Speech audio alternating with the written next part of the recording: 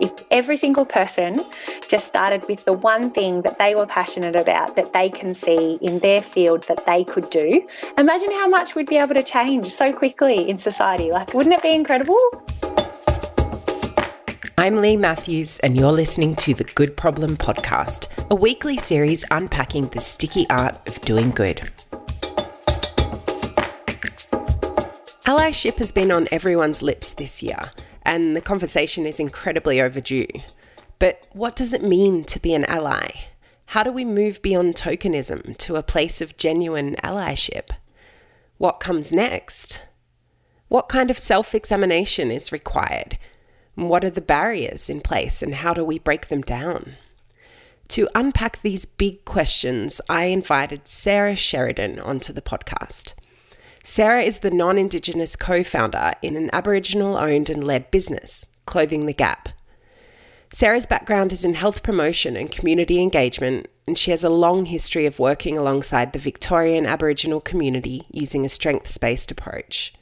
Find out more at www.clothingthegap.com.au. Welcome to the Good Problem Podcast, Sarah. Hello, Lee. Thank you for having me. What does the idea of doing good mean to you personally? For me, doing good means leaving a space or a situation or, one day, hopefully the world in a better position than when I first entered into it. So for me, it's about thinking about what those things are that I can do personally and individually that I can change, but also like systematically what I can contribute to. Have you always felt like that, or has that been something that's kind of evolved over time for you? No, I think it's definitely something that's evolved for me. I think my journey to understanding what good is and what good means and what good can look like across different spaces has definitely grown. I think when I was younger, I had a very simplistic idea of what doing good meant, and that it was a very one or the other scenario. It was either good or it was bad. But as an adult that has encountered lots of different good, in inverted commas, and not good in inverted situations, especially in the process of, again, I say in finger talking marks, doing good, it's a spectrum and a sliding scale that continuously changes. Yeah, absolutely. Do you see doing good as something that we should express in our daily lives no matter what it is that we're doing? Or do you kind of see it as something to be, I guess, siloed off, like, oh, I go to work and I do good in that space? Yeah, I personally think that doing good and choosing to reflect about the way that you interact in the world and what you contribute to or what you ignore is something that you can weave into your everyday life and it not be siloed off onto its own little, today on Tuesdays between 3 and 4, I do good. Wouldn't that be convenient? No, I genuinely think that if we're going to be meaningful and genuine, I guess, about the good that we want to see or the change that we want to make in the world, then it's about integrating that into every facet of what we do and our being, rather than choosing to do it when it suits us. And I think sometimes the situations that call us to do the right thing the most are when it's completely inconvenient. And that's when I think it is the defining factor sometimes between whether or not it's something that you do performatively because people expect it of you, or whether it's something that you do because it's inherently connected to who you are as a person and what you want to see changed. So I want to jump right in here. You are a non-Indigenous co-founder of an Indigenous organisation. There's obviously some tensions in there to navigate, both, I imagine, at a personal level for you, but also more widely in the sector and the community. There certainly are some tensions there, and as you've picked up on, not just externally but also internally for myself. And I think this is something that I've had to work through quite a lot, especially over the last 18 months or so. But again, over the last 10 years, I've really had to spend a lot of time self-reflecting around my role in society and what that looks like. And as somebody who sees themselves as a good person, what that means is when you stop seeing yourself as a good person and you start thinking about whether or not the actions that you take every single day contribute to anti-racist work, then I think you start to ask yourself some really big questions that I think have helped guide me throughout the last 5 or 6 years especially. So In the lead up to co-founding Spark Health and then on to co-founding Clothing the Gap with Laura, I worked for a number of years at the Victorian Aboriginal Health Service. I had the absolute pleasure and the privilege of being part of the health promotion team there, which is where I actually met Laura. And it was my time that led me 2 bars in volunteering within some local Aboriginal organisations, and also at a regional Aboriginal medical service up in Horsham called Gulum Gulum that I'm still really connected to, 10 years later, that really shaped my path in understanding, I think mostly understanding the health and wellbeing and I guess the developmental spaces that I wanted to be involved in as a young person, but also what my role as a non-Indigenous person in this work is. So for me, it was really getting clear about what it means to be in this together versus in it to help. And a quote that I always come back to is Lilla Watson, and it's if you've come here to help, essentially it says, if you've come here to help, then I don't need your help, but if you've come because your liberation is tied up in mine, then let's work together. And I think, for me, my humanity and I guess the liberties that I have access to as a middle-class white woman in Australia, those are things that I want to see everybody have access to and more. And I can't sit in that without ensuring that I'm not only pushing that ladder further, but also helping others up behind me as well, and keeping that door open for more people to step into more spaces. When we started Spark Health, we were running health and wellbeing programs in Aboriginal communities across regional Victoria. And one of the things that we had always done was, so if you came to 4 out of 6 sessions, you earned yourself a limited edition piece of merchandise that was designed by Laura, who's a Gunditjmara woman. And this piece of merchandise, it really, centered around cultural connections and cultural values and reinforcing that cultural identity and being part of a team, essentially. So it really connected people to this shared experience that they'd had together. And then people just really loved the merch that was being created. And hilariously, we actually started designing merch and releasing it under a label under Spark Health called Spark Merch. And then after a little while, we realised that that was just really confusing, and Clothing the Gap, the name came out one day in conversation with somebody, in that if you buy the T-shirt, you're helping to close the gap, and then Clothing the Gap became a thing.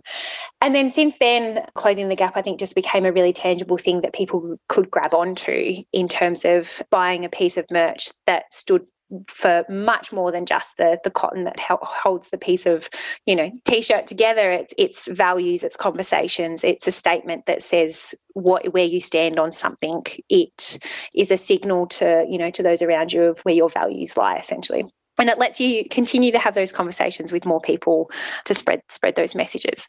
So then Clothing the Gap, I guess just continued to grow, and we were able to use our platform to spark conversations and campaign for things like Free the Flag. And, we have lots of conversations around Change the Date. And I guess just that value and that representation of Aboriginal people and communities in Australia. So as one of the fastest growing Aboriginal owned and led brands in Australia, being a non-Indigenous co-founder in that has been incredibly challenging, and a journey that I have spent a lot of time continuously reflecting on what my role is here. What am I doing? How can I be of most benefit? What are my skill sets that I can contribute to and share? And what are the bits that aren't actually my bits to have anything to do with, or to completely take a back seat on and just to help in the background, even though it might be my skill set that's the thing that's needed, but not necessarily the person that's needed. So how do you best contribute and share, with continuously being aware of the space that you take up and who's in the seat, I guess, and who's not in the seat. So for me, being a non-Indigenous co-founder in an Aboriginal business, it means that Aboriginal leadership is paramount. So for me, I can't do what I do without Laura, and Laura's direction and leadership and vision for the brand and the work is incredibly important. For me, internally, especially for this year, as somebody who absolutely loves public speaking and is very used to doing all of that sort of thing, it's been a big year of getting my ego out of the way. And that's not always easy. I'm a giant personality, and COVID, being an extrovert has been incredibly tough as it is, let alone going through a ginormous, I guess, growth phase. with a platform and taking a complete backseat on that.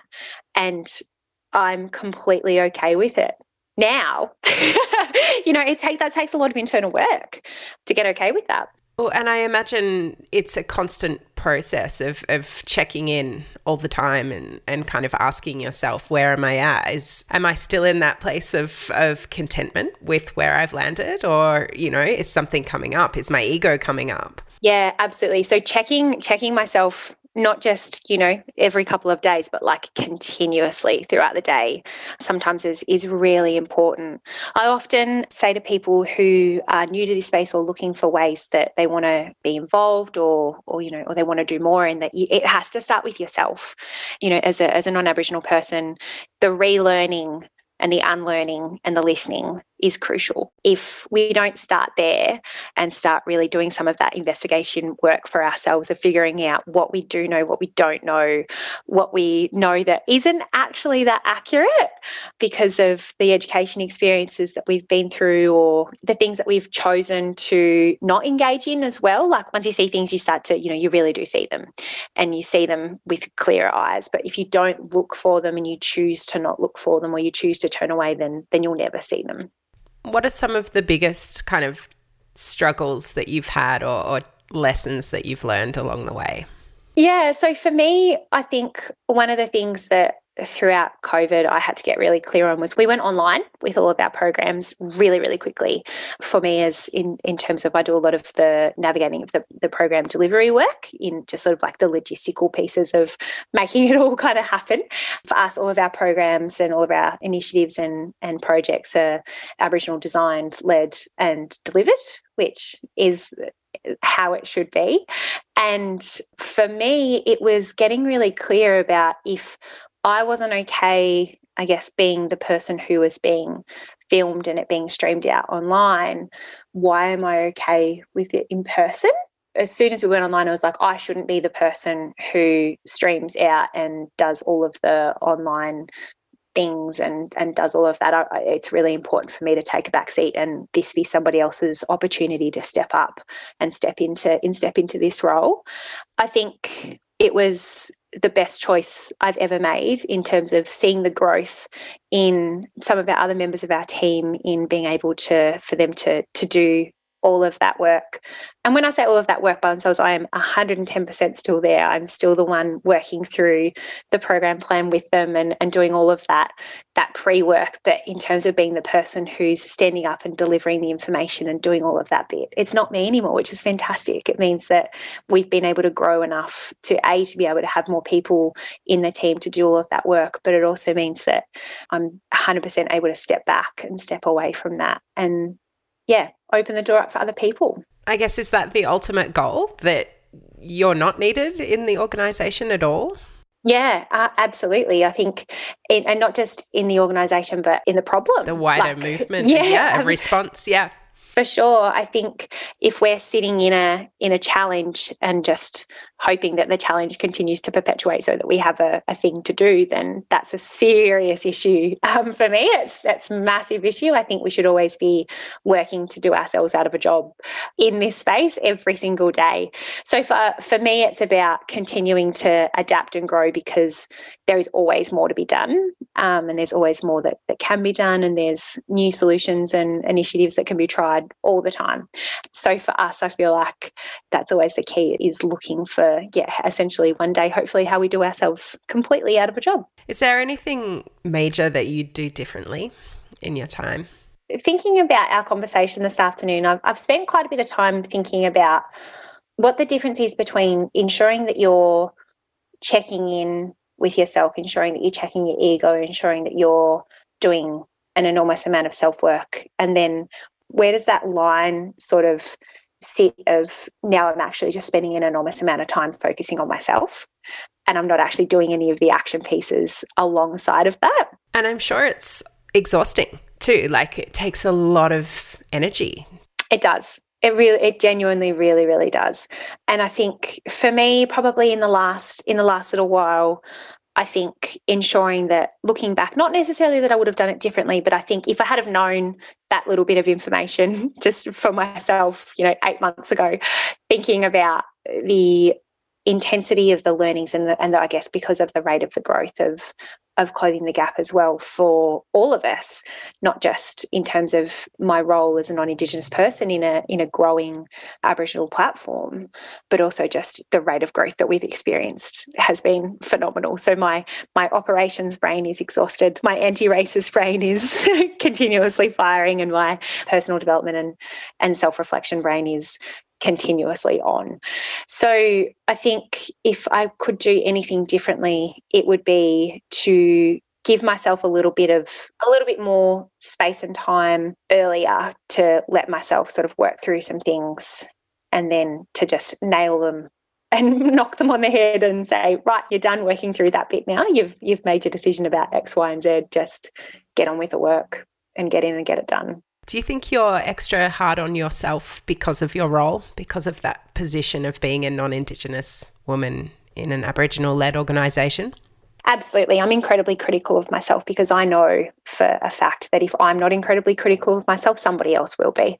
I would rather be the one that's going to be incredibly critical of myself and second guess and judge every single thing that I'm about to do and say, because I know that because of the historical injustices and not just historical, the present day injustices that happen, and the sentiment towards non-Indigenous people that have come into especially Aboriginal businesses and taken advantage of them and manipulated people, and just with enormous dollar signs in their eyes. And that's been the complete motivating factor. I know sadly that there are far too many of those people that operate in this Aboriginal business space. And there's a term called black cladding, where it looks and feels like an Aboriginal business, but it's actually run and profited entirely by non-Indigenous people, non-Indigenous, business people. And I'm never been so happy to say that I couldn't be any further from that if I tried. In terms of the work, it's actually completely impact focused. 110%. We started with the purpose of adding years to Aboriginal people's lives, and that has not changed. It's just that now the vehicle has changed in that we're on the way to be able to be one day self-sufficient in the funding model and not have to rely on traditional funding from the government to be able to do the work that Aboriginal communities ask of us and that Aboriginal people design and deliver alongside Aboriginal communities. So I think when we think about the self-determination and terms like self-determination and community control, looking at how we can actually be completely separate from government within that is really exciting. When I say we, I'm talking about Clothing the Gap. How do you cope with the inevitable pushback from some parts of the community about your role because of past experiences that they've had with other people? Yeah, I think it's really important to be understanding that it's coming from a really genuine place of concern, and that they have had a really genuine reason to be completely wary of people coming into the space. I would be too. For me, it's about being genuine and consistent. I've never stepped into a space with the aim of not being there for a really long time. For me, relationships are incredibly important, and that for me, the intention of building really strong and meaningful relationships with the people, not just the people that I work with, but the communities that I have the privilege of working alongside in the process, is completely integral. I think once people, for people that don't know me, once they get to know me, they understand that the intention and the purpose of the impact piece working underneath Aboriginal leadership is key. So the term allyship is kind of on everyone's lips at the moment, and not a moment too soon, in some respects. And I know that many people experience a tension internally themselves between wanting to be an ally, wanting to do something, but not really understanding what they can and can't do as an ally. And then it becomes that kind of classic paralysis situation where they just do nothing. And I know you guys at Clothing the Gap have addressed this to some extent with your products by clearly marking items with a tag that says mob only or ally friendly. But I want to kind of dig a little bit deeper into this concept of allyship. You also say on the Clothing the Gap website, wearing Aboriginal designs is not dismantling a system that oppresses Indigenous people. Wearing T-shirts is a great starting point, but the individual needs to learn and do more. I followed some threads through your website and I read Summer May Finlay's article on allyship, where she says that non-Indigenous people often fall into one of three groups: those that are tokenistic, those who are allies, and those who are accomplices in engaging with Aboriginal and Torres Strait Islander issues.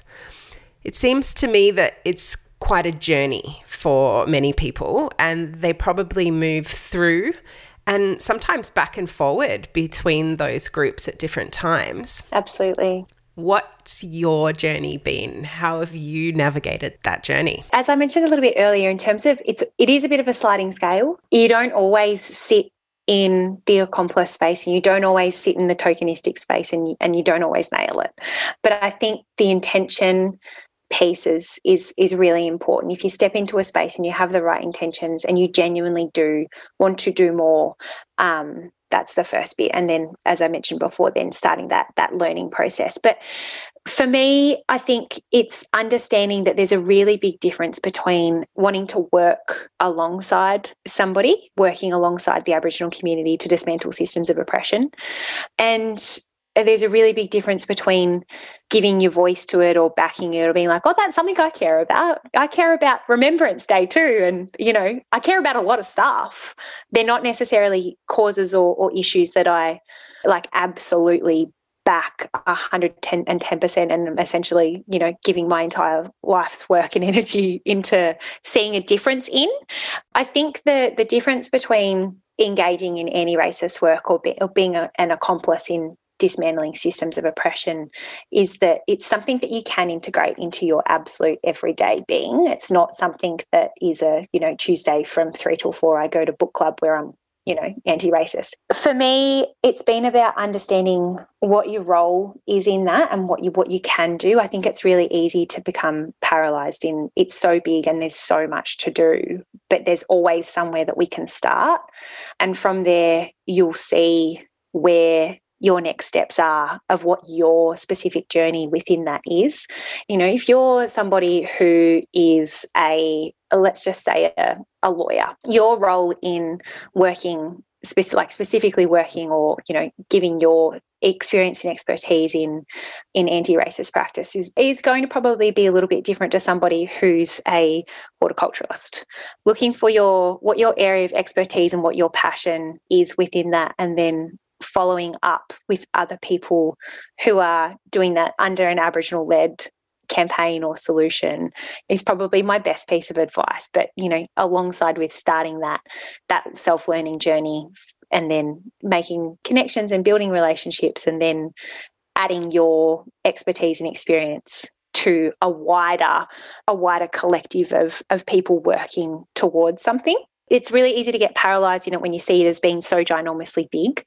If every single person just started with the one thing that they were passionate about, that they can see in their field that they could do, imagine how much we'd be able to change so quickly in society. Wouldn't it be incredible? I love this. And I spend a lot of time talking about exactly this. And one of the applications of this is talking to people that want to go and volunteer overseas. Yeah. And they might be a lawyer and have really wonderful and useful skills, but they go and build a hut. A toilet. Yeah, or a toilet. Why? You're not a plumber. No, and you wouldn't be able to do that here. You can't go and build a toilet if you're not a plumber. No, don't give communities that need expertise and often already have that expertise within their own community.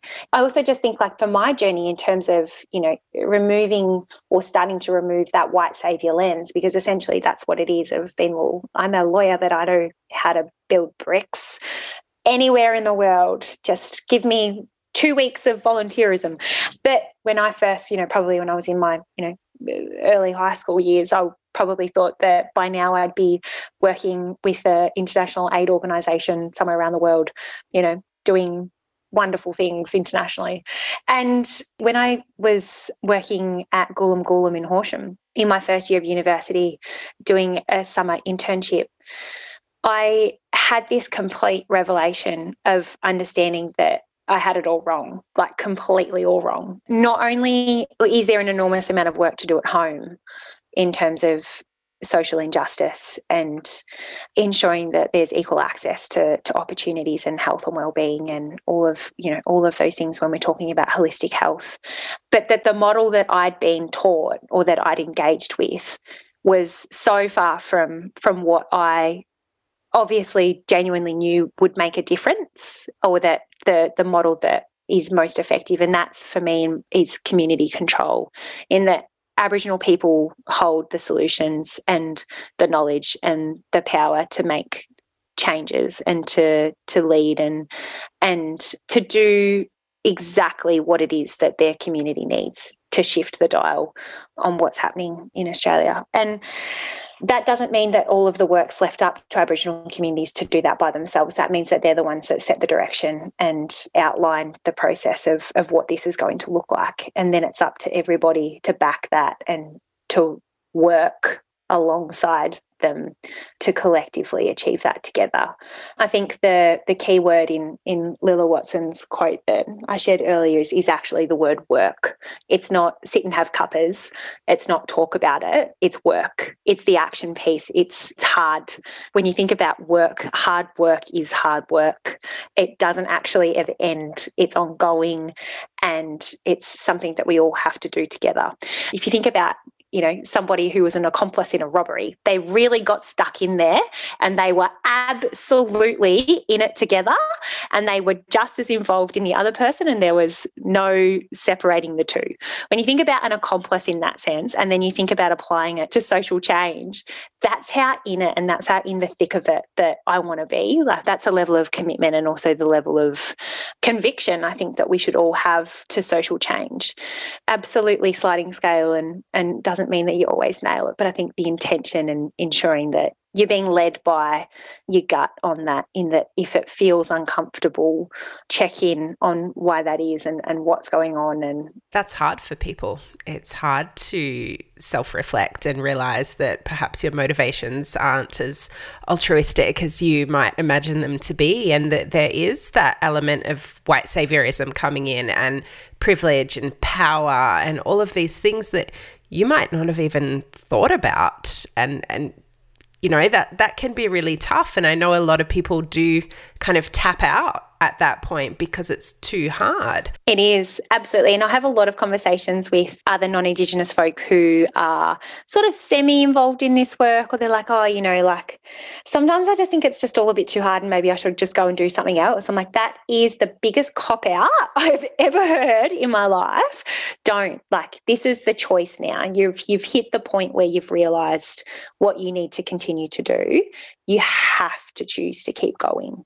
Well, and perhaps that's the moment of moving from tokenism to allyship, right? That's a recognition that if I'm really going to be an ally, I have to move beyond doing these small tokenistic things that actually are about just being seen, and actually genuinely, as you say, put in the work. 100%. And I think when you can realise the difference between what you want to do performatively when people are watching and what you're willing to do when absolutely nobody's watching, and when nobody knows that you're the person that's done it, and when nobody knows that you're the person that's done the 110-hour week but not seen anywhere, then that's when you know that, not that I'm saying that anybody should go and work 110 hours. Don't do it. It's not good for you. That's when you really know that you've moved past that. I think when we're thinking about doing good, I think the other thing that really brings people unstuck is this binary notion of it's either good or it's bad. And I think once I was able to really completely remove that lens, and towards the start of the year, I worked through Me and White Supremacy, and it was really interesting. I think for me, it was able to just put some language and some words around things that I'd been experiencing for a really long time. Like a really, really long time. Don't even get me started on white exceptionalism. Hello, ego.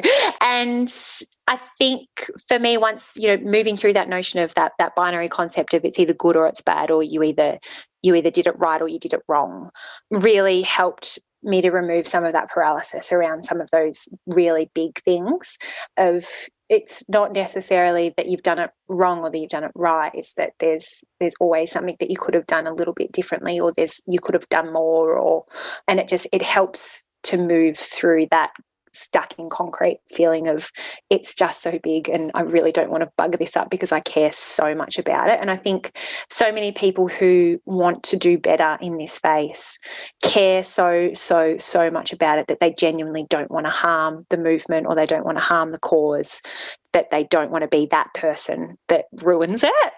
And I think just, getting okay with little by little and trusting your gut and surrounding yourself with people that you trust to give you the honest feedback of, that wasn't actually what we needed, or wasn't actually okay at all, or that we actually needed you to do more than, is really important. Just touching on this kind of the anti-racism work, I've been having a few conversations with other non-Indigenous people about what it means to be anti-racist, and whether saying, well, I'm not racist. It's not enough. It's not enough. But is there such a thing as not racist? Is it just either anti-racist or racist? And I think this is this concept of this binary notion of good and bad. You're not either racist or not racist. You can choose to be anti-racist.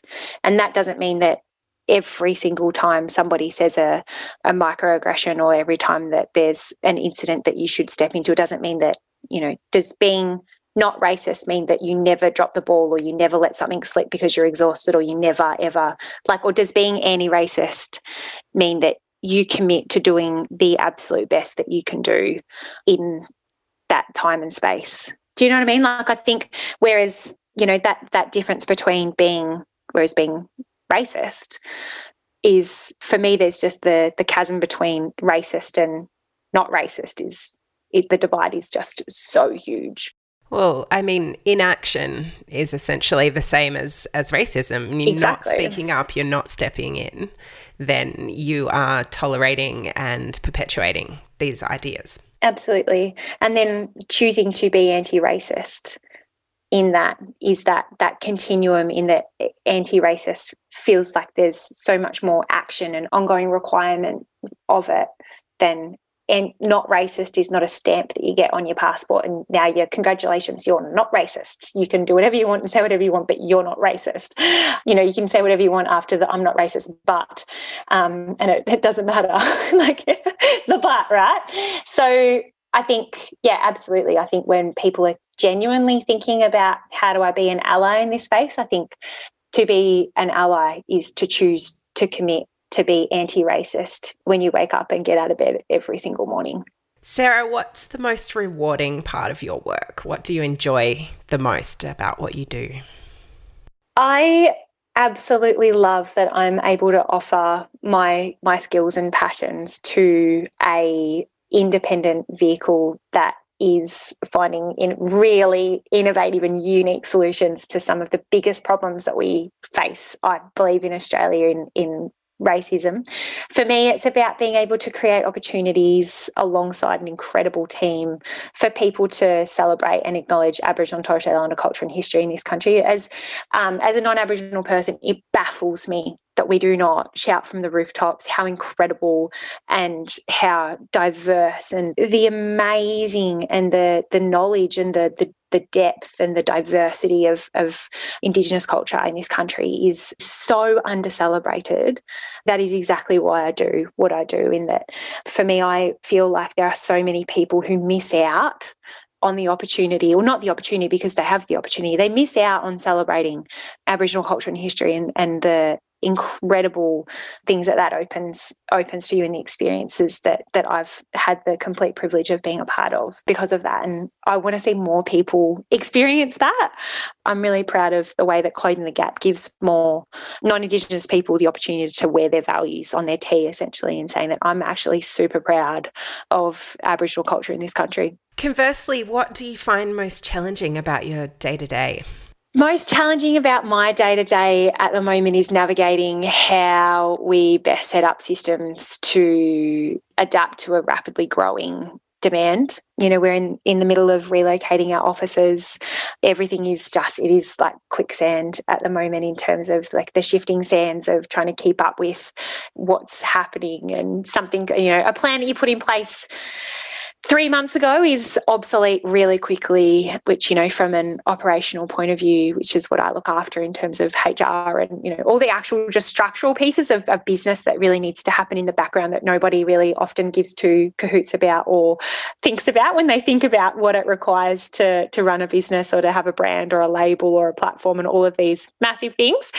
It changes really quickly when, with the community support that we've received, it's just been incredible, and we are so, so grateful for every single person that's backed us over the last 18 months. And I guess one thing that most people probably don't know is that Clothing the Gap only was big enough to become a separate enterprise from Spark in March this year, in March 2020. Wow. I know, like most people don't realise that that's how new we actually are. Yeah. That's the challenge, is it's been, the growth has been quick.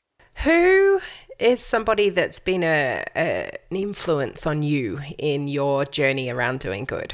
It would be completely amiss of me not to say Laura.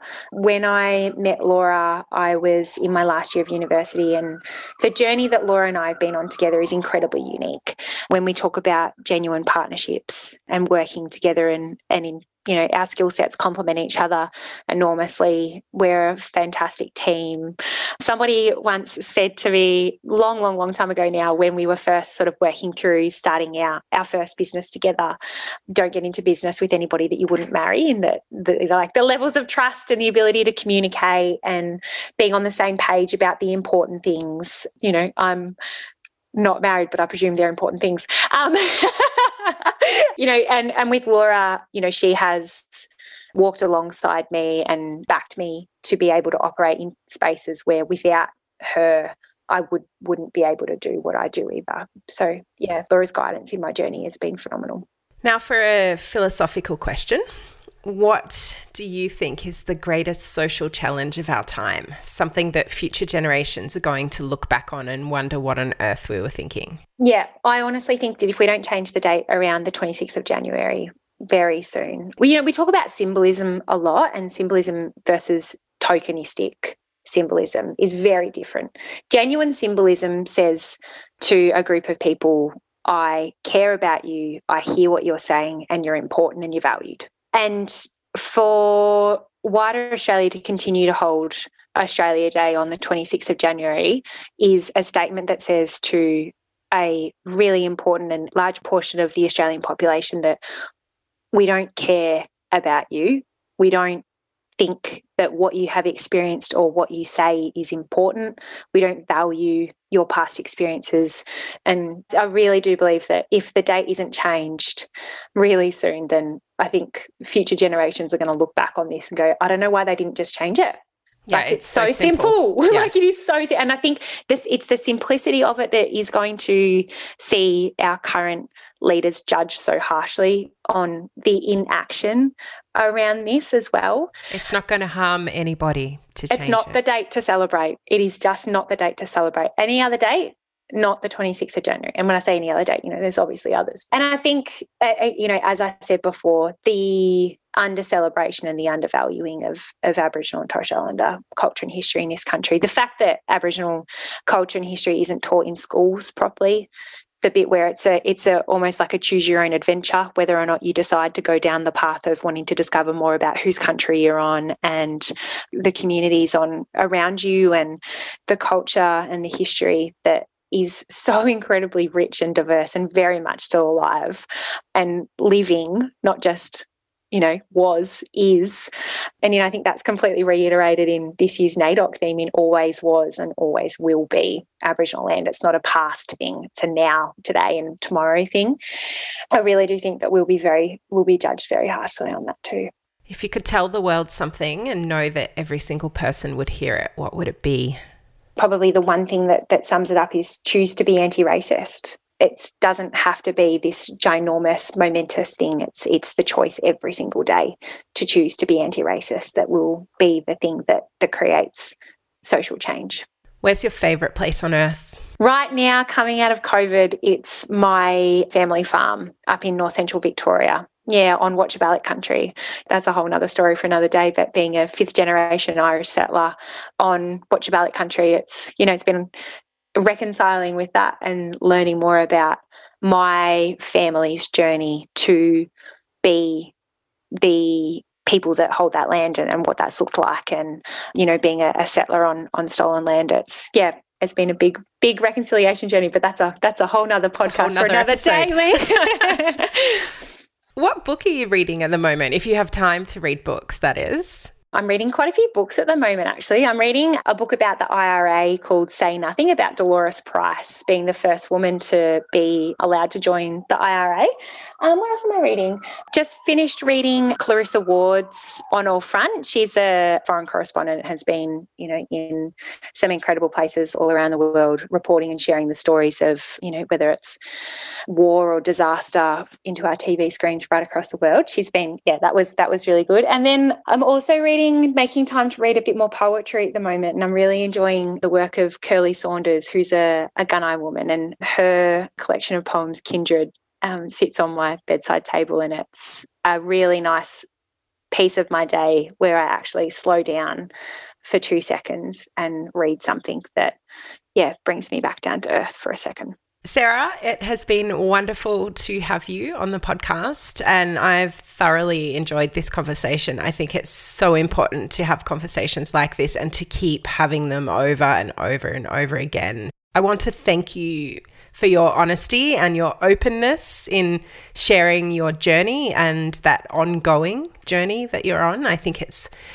going to be really useful for people to understand what it means to truly work side by side in this space. Thanks, Lee, for the opportunity to share the bits that I guess that don't always get talked about so much, but are the bits that have to happen every day. This podcast is recorded on the lands of the Dja Dja Wurrung and Taungurung people in the Kulin Nation. We acknowledge them as the traditional owners and true sovereigns of the land. Despite the impact of European invasion, we acknowledge their deep understanding and connection to country and rich cultural knowledge. We acknowledge and pay our respects to their elders and elders of Indigenous communities across the world, past and present. Podcast episodes are made possible through the hard work of my amazing team, including audiovisual production by Brianna at Bambi Media and creative production by Olivia Allen. Thanks for listening to the Good Problem Podcast. Do you want to learn more about doing better at doing good? The Good Problem Podcast is a project of the Good Academy, an online learning platform designed to help you do better at doing good, whoever you are. Find out more at www.thegoodacademy.net. You can also find us on Facebook or Instagram by searching for The Good Academy. Don't forget to subscribe and share.